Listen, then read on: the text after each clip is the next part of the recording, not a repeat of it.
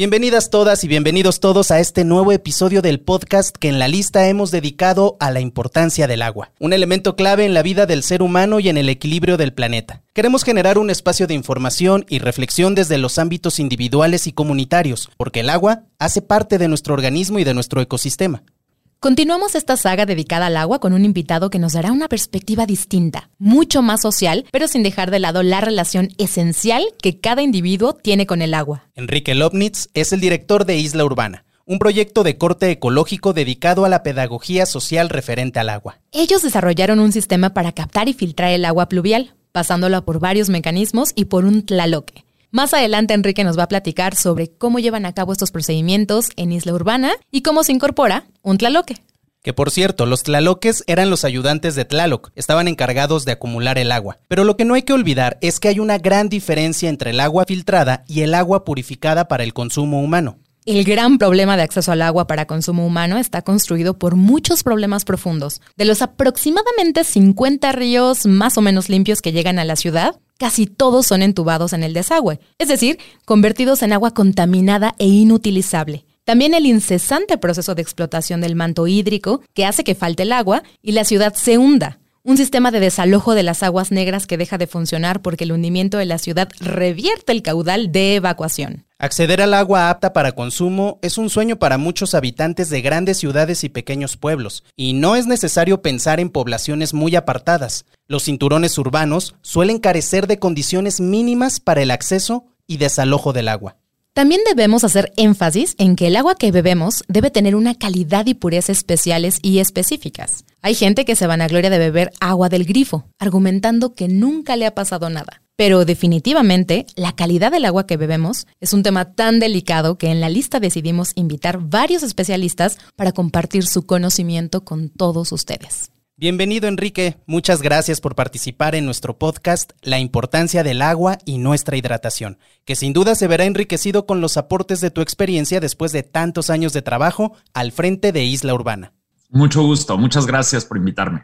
Cosechar lluvia es el lema de Isla Urbana, Enrique. Con una frase tan sencilla lo dicen casi todo. ¿Nos quieres contar más al respecto?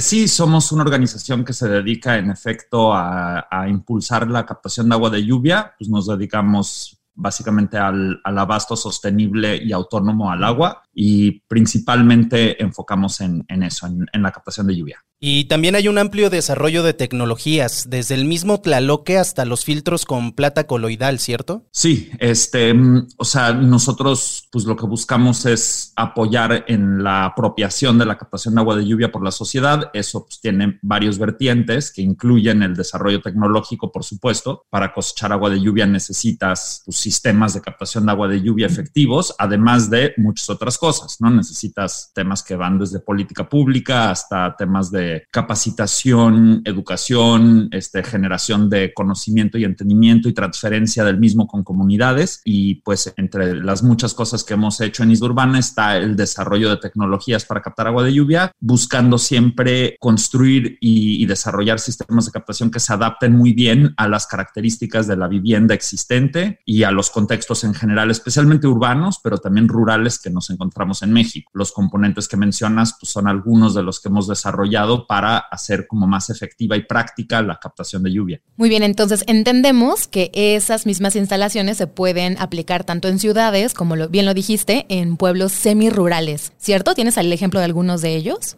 Semirurales y rurales. Puedes captar agua de lluvia en cualquier lugar donde llueve. O sea, si te cae agua encima y tú tienes un área de captación, un techo, digámosle, ¿no? Alguna superficie desde donde puedas conducir el agua y puedes almacenarla en algún lugar, ya sea que tienes una cisterna o tienes un lugar donde puedas poner un tanque, puedes captar agua de lluvia. Es irrespectivo de si estás en un lugar urbano o rural o cualquier situación intermedia. Y nosotros principalmente lo que enfocamos es cualquier zona donde se sufre por falta de acceso al agua. Entonces trabajamos en contextos urbanos, periurbanos y rurales, pero básicamente en zonas donde el agua es un problema. Ok, Enrique, a ver, en la Ciudad de México crecimos con muchos temores ante la contaminación ambiental, contando los más lejanos como el agujero en la capa de ozono hasta el plomo que flota en el aire, desde aquella época en la que Chapultepec amanecía tapizada con pájaros muertos hasta la lluvia ácida. Entonces, los tlaloques purifican esta lluvia ácida hasta el punto en que podemos consumir agua de lluvia de ciudades ambientalmente súper contaminadas?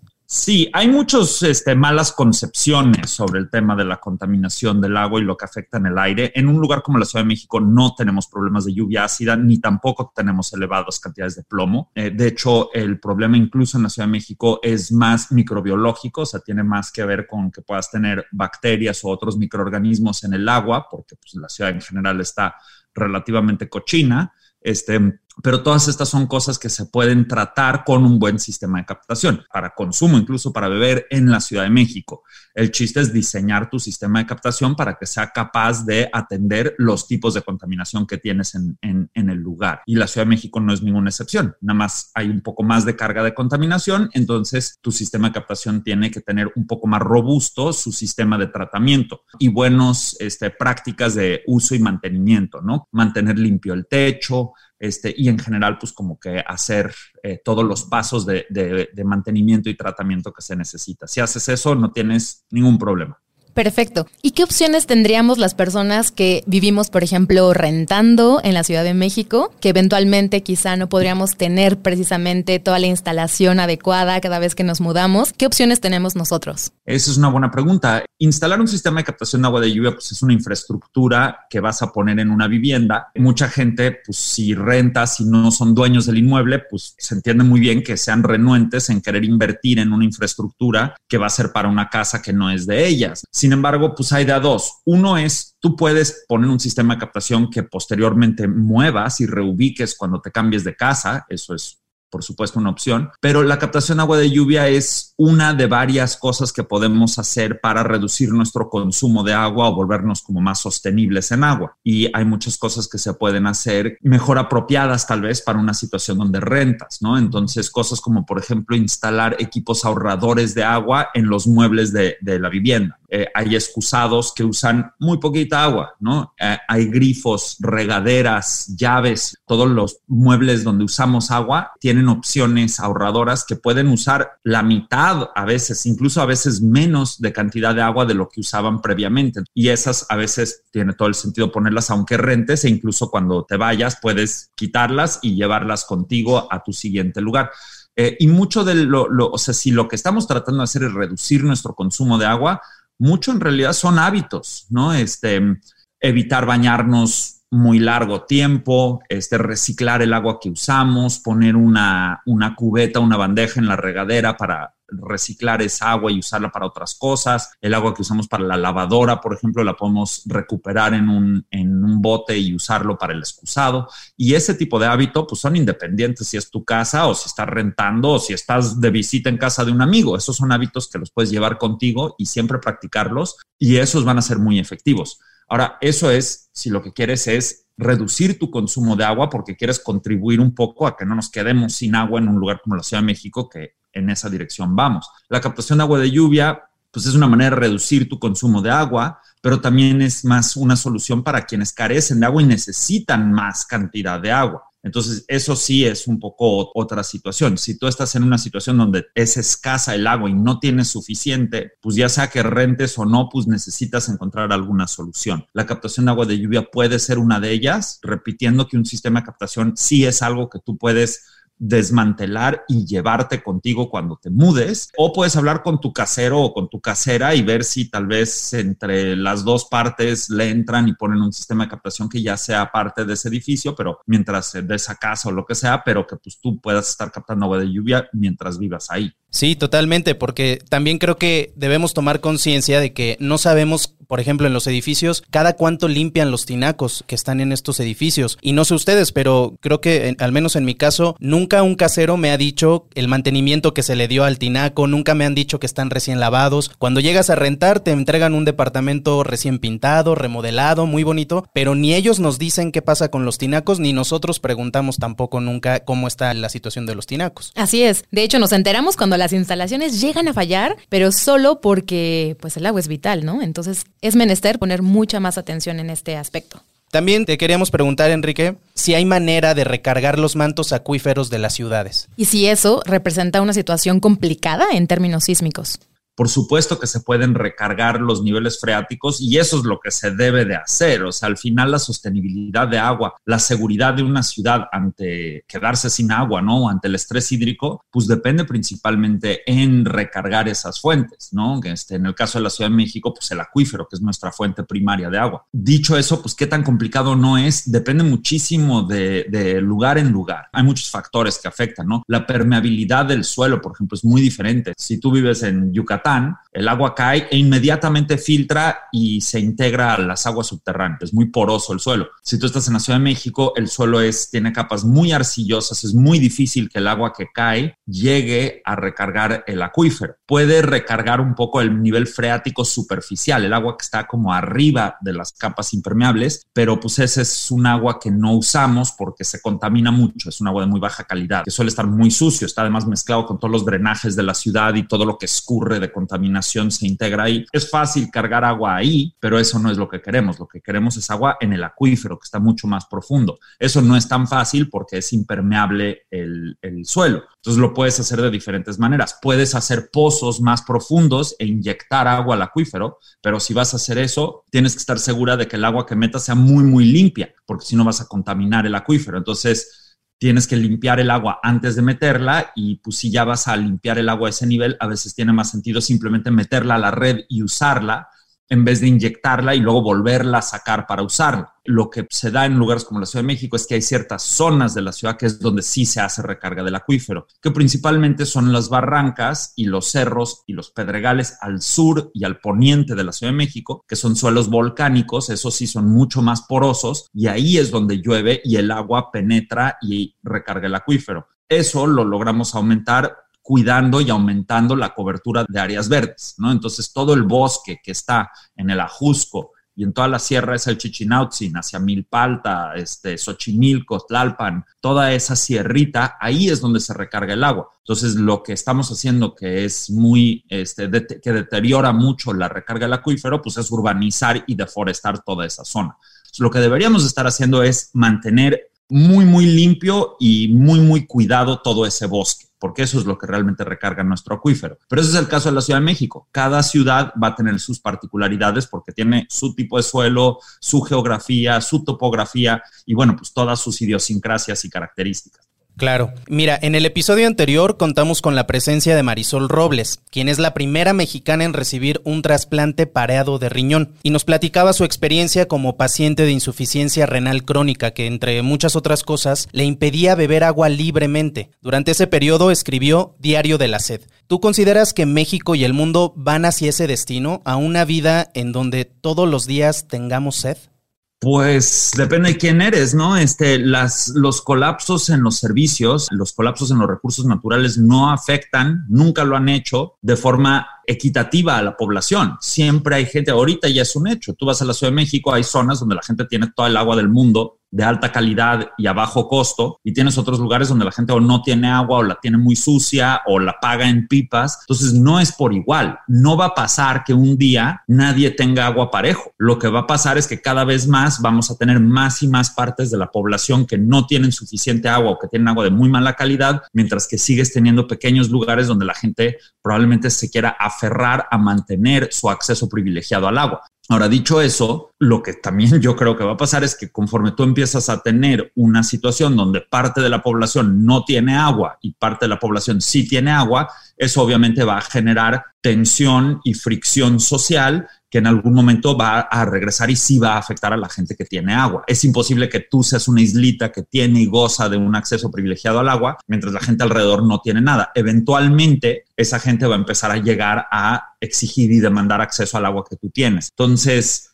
de que estamos dirigidos a una situación de mayor escasez y mayor problema de agua, no hay ninguna duda.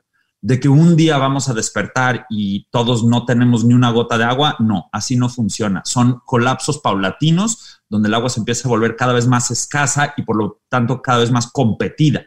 No es que un día ya no tienes nada, pues lo opuesto a tener seguridad hídrica. Claro. Ahora bien, ¿nos puedes ayudar, por favor, a establecer una diferencia técnica entre el agua de grifo, el agua filtrada y el agua purificada, por favor? lo que describe son diferentes procesos, ¿no? El agua de grifo, pues puede ser, depende, ¿no? Si estás en Nueva York, el agua de grifo es agua, podría ser agua embotellada ya de entrada, ¿no? O sea, no hay nada que dicta que el agua de grifo tenga una u otra calidad.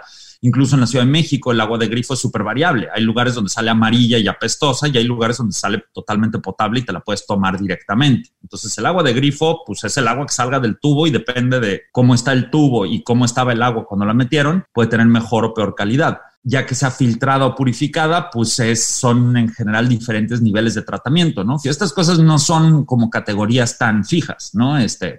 Porque pues el agua puede tener cualquiera de millones de diferentes tipos de contaminantes y el agua se puede tratar o filtrar de muchas maneras y tratar de llevarla a una calidad adaptada según lo que quieres, ¿no? Y repito, hay partes de la Ciudad de México donde el agua que sale del grifo ya te la puedes tomar así como está. Ya hay partes de la Ciudad de México donde ni de chiste debes de hacer eso, ¿no? Entonces depende de cómo está el agua que sale del grifo y eso depende de cómo está la red de agua potable, si está muy averiada, si está muy oxidada, si tiene fugas junto a drenajes o si está en buen estado, está bien sellada, está limpia y pues obviamente depende de cómo estaba el agua en un inicio. Si tú sacaste agua de un acuífero que estaba limpia y la metiste a una red en buen estado, pues sale limpia. Si tú la sacas limpia y la metes a una red que está toda averiada y que recorre adentro de un nivel abajo del suelo donde está súper lodoso y fangoso y hay drenajes ahí cerca que están fugando, pues entonces esa agua te puede llegar muy sucia, ¿no? Claro, y para toda la gente que nos escucha y que les quede un poquito más claro, ¿nos podrías detallar los distintos efectos a mediano y largo plazo que tenemos al consumir estos distintos tipos de agua? ¿Qué sucede en nuestro cuerpo al beber estos tipos de agua? Especialmente, Enrique, porque actualmente, como tú bien sabes y como todos nosotros también, hay una gran variedad de marcas a las que podemos acceder, sino también muchos tipos de agua, desde las de manantial, las que rellenan en los barrios, las purificadas, las ozonizadas, las de filtro de piedra casero, que por cierto, como sabemos, estuvieron muy de moda hace unos años, entre otras cosas. ¿Qué piensas? Depende totalmente de qué es lo que tiene el agua, ¿no? Es muy diferente un agua que está contaminada con metales pesados o un agua que está contaminada con microorganismos patogénicos, ¿no? Entonces, si a ti te toca un agua que sale de la red que tiene pues bacterias fecales o algo así, pues el efecto puede ser pues que te enfermes de la panza, ¿no? Que te dé algo gastrointestinal, que te dé diarrea, que te dé, en algunos casos te pueden dar parásitos o algo así, ¿no? Que te dé como una enfermedad puntual biológica. Si tú estás recibiendo agua que tiene metales pesados, como por ejemplo en muy buena parte del noroeste de México, el agua tiene muy alta carga de arsénico, ¿no? En Durango, en Guanajuato, en muchas de esas zonas del país, hay presencia natural de arsénico en el agua que está cada vez más concentrada conforme los pozos se van haciendo cada vez más profundos. Y si tú estás tomando agua con arsénico, pues te estás envenenando de forma crónica a largo plazo. No es que te tomes un vaso de agua y mañana te pases todo el día en el baño. Eso es lo que te pasa si tomas agua contaminada biológicamente. Lo que te pasa si estás tomando año con año agua con una carga de metales pesados como arsénico o algo así, es que pues puedes empezar a desarrollar ya problemas de salud crónicos a largo plazo acumulativos. Entonces, realmente no hay una respuesta única. Depende de qué tiene el agua. Y es un problema enorme en México porque sí tenemos poblaciones grandes que están consumiendo agua que tiene contaminación de metales pesados o contaminación química. Entonces, depende mucho de dónde estás.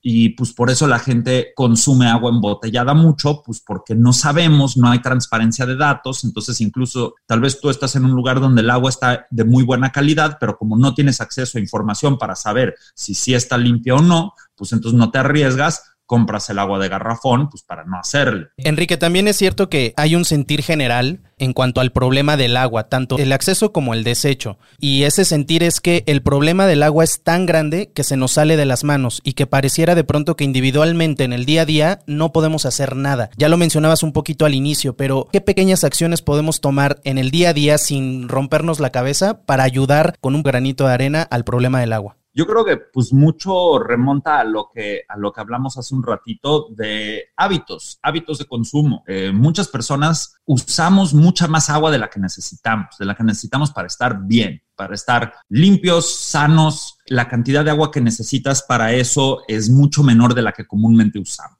Tú toma un caso como la Ciudad de México, donde el consumo per cápita, o sea, el consumo por persona de agua en realidad es muy alto, incluso si lo comparas con lugares muy desarrollados como países europeos. Tenemos algo así como 220 litros por día por persona de consumo en promedio en la Ciudad de México. Con la mitad lo logras perfectamente bien. Y de hecho hay muchos países donde usan la mitad. Y no estoy hablando de países súper marginados o súper subdesarrollados. En muchos casos tú tienes consumos de 120 litros por día por persona, por ejemplo, cuando en la Ciudad de México tenemos 220. Entonces, lo primero que puedes hacer es reducir tu consumo de agua. Y eso son cosas más que nada de hábitos. Usa el agua con conciencia, ¿no? Si ves que puedes hacer una actividad con 10, 15 litros de agua, pues trata de no usar 50 litros para hacer esa misma actividad. Y luego ya de ahí podemos empezar a hacer cosas ya un poco más clavadas y un poco más interesantes, como empezar a cosechar agua de lluvia. Y también podemos como tratar de tomar una postura un poco más activista y tratar de sí exigirle más al gobierno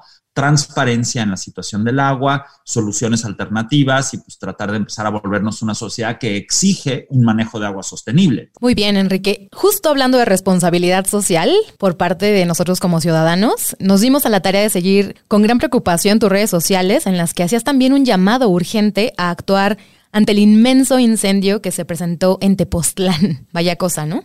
Pues todo este tema son como reflexiones de la como gran crisis ambiental general que se está viendo, ¿no? Que es una crisis global y es una crisis pues compleja, ¿no? El tema de los incendios, que a mí me tocó vivirlo de forma muy directa en Tepoztlán porque ahí estaba cuando se incendió todo el cerro, pero es algo que está pasando en todo México y en gran parte del mundo. Lo vimos este año impresionante en California, en Siberia, en Australia, que tienen que ver como con sequías extraordinarias que se están dando, ¿no? Todas estas cosas básicamente ya está ampliamente demostrado que son vinculadas al tema del cambio climático, ¿no?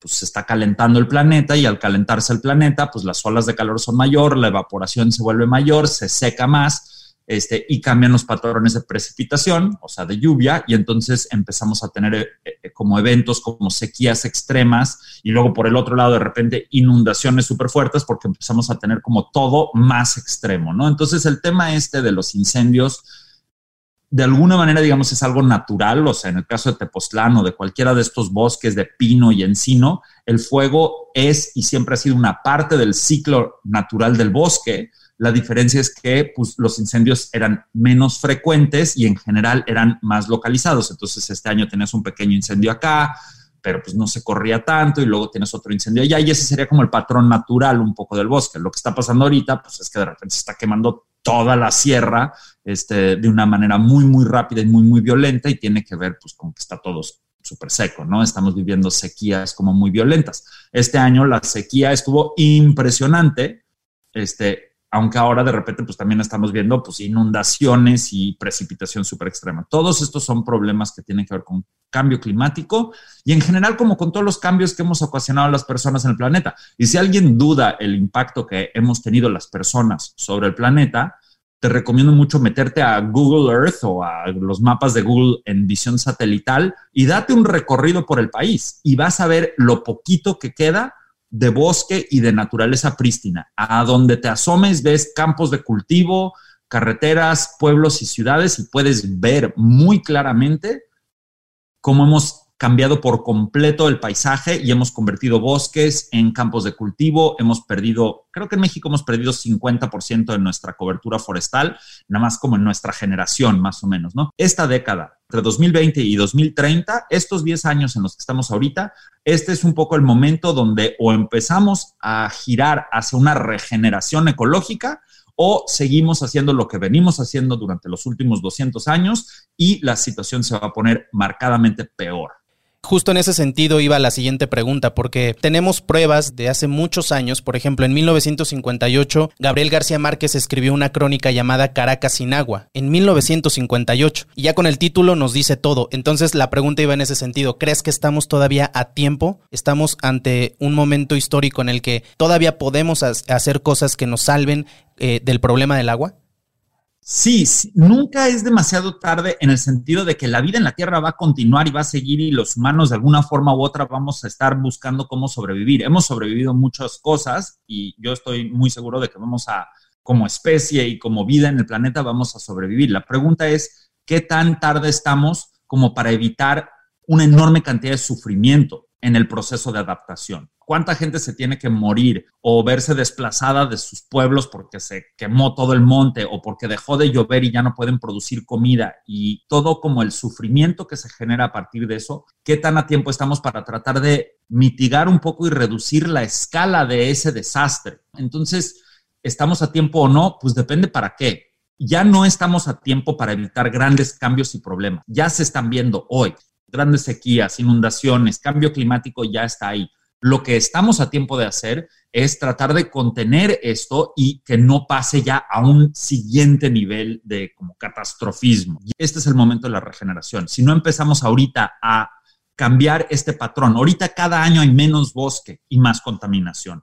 Si no empezamos a pasar a un punto donde cada año empieza a haber un poquito más de bosque y un poquito menos de contaminación, va a ser un proceso largo, pero es ahorita cuando tiene que empezar ese proceso. Si no se empieza a dar ese cambio, las proyecciones a futuro son horribles. O sea, son realmente de un futuro donde la gente se está matando por cualquier cachito de terreno donde todavía hay un poquito de agua, donde todavía se puede levantar una milpa, mientras cientos de millones de personas están viéndose desplazadas de sus lugares porque todo se convirtió en un descampado de polvo donde no hay agua y hay incendios y no se puede realmente vivir. Entonces, no es demasiado tarde, pero este es el momento.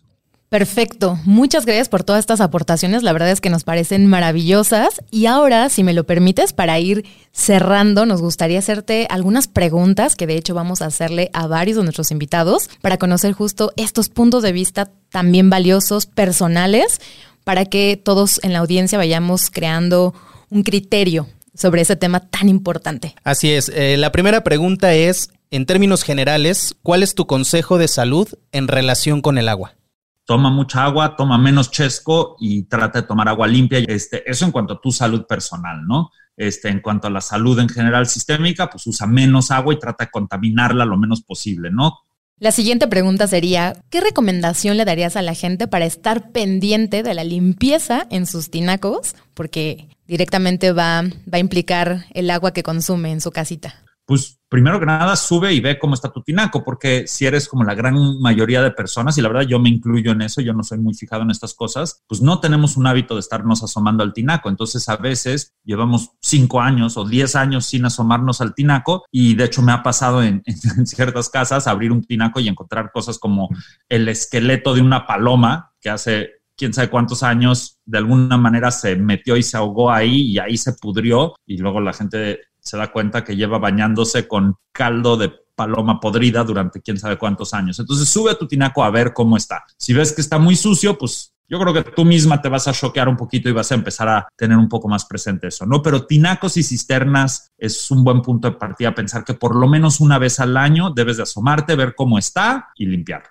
Ok, ahora, ¿qué consejo nos puedes dar para una hidratación equilibrada? Toma agua limpia y come comida variada, natural lo más posible, evita la chatarra y la comida súper procesada, bájale varias rayitas a los chetos, súbele varias rayitas a cosas que vienen de la tierra, ¿no? Frutas y verduras, y toma agua limpia. No hay tanta ciencia en esto, no te hagas tantas bolas, pues tú nada más, si tienes sed, toma agua, y si no, pues un poquito también. Exacto, porque justo sabemos que existe un bajo consumo de agua en el país. ¿Crees que se puede hacer algo para solucionar este problema?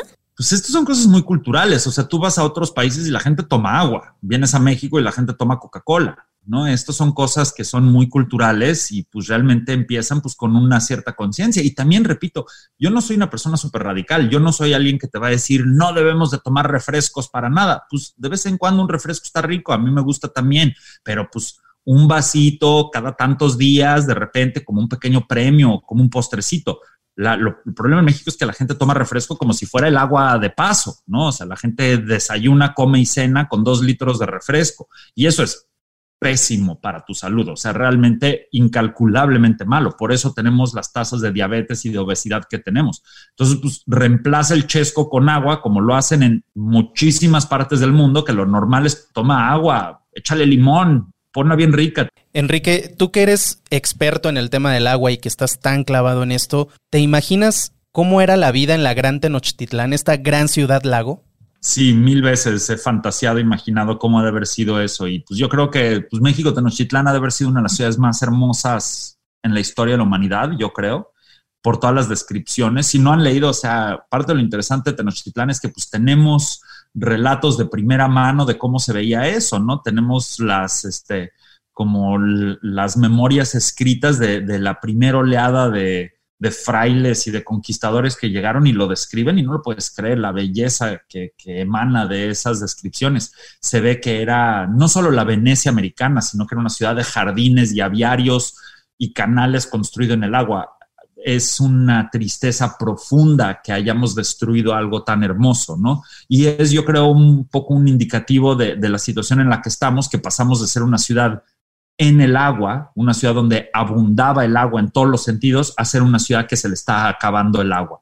¿Cómo construimos una situación de escasez en el seno de la abundancia? Esa es la gran estupidez y la gran tragedia de la Ciudad de México, y es el tipo de cosa que yo espero, aunque sé que está difícil y que está muy cuesta arriba, yo espero que podamos empezar a revertir. No vamos a regresar a ser México Tenochtitlán, pero podríamos imaginar un futuro regenerativo donde la ciudad cada vez es más verde y el agua es cada vez más abundante y cada vez más limpia, en vez de seguir en la trayectoria en la que estamos, donde cada vez es más gris y cada vez hay menos agua.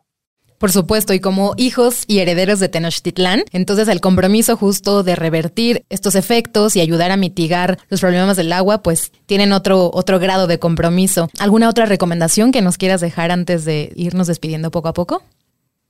Pues creo que realmente empecemos a despertar al hecho de que sí nos tocó ser una generación posicionada en un momento crítico de la historia humana. A nosotras y a nosotros de esta generación, los que nos toca estar vivos, activos y pensantes, en esta década del 2020 al 2030, nosotros sí nos toca desempeñar un papel clave. Es esta generación donde vamos o a agarrar rumbo para la regeneración o seguir con una trayectoria hacia la degradación.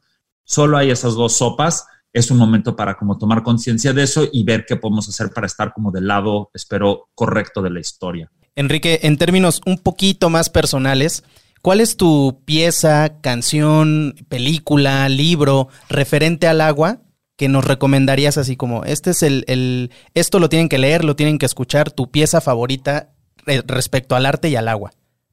Uy, qué buena pregunta. Les recomiendo mucho leer a Jorge Legorreta, conocer el trabajo de Taller 13, 4 al cubo, y les recomiendo también mucho el documental H2O MX, como para conocer el desastre que es el manejo de agua en la Ciudad de México históricamente. No estoy hablando de ahorita, estoy hablando de los últimos 400 años. Anotado.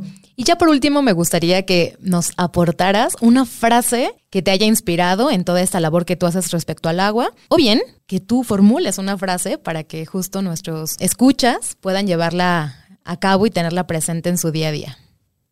Pues hay una frase que no me acuerdo a quién se atribuye, pero creo que se atribuye un poco como a la época de la fundación de Estados Unidos, aunque realmente no me acuerdo mucho, pero que dice, puedes estar seguro de que un pequeño grupo de personas muy dedicadas pueden cambiar al mundo, porque si te fijas, es lo único que jamás lo ha cambiado en el pasado.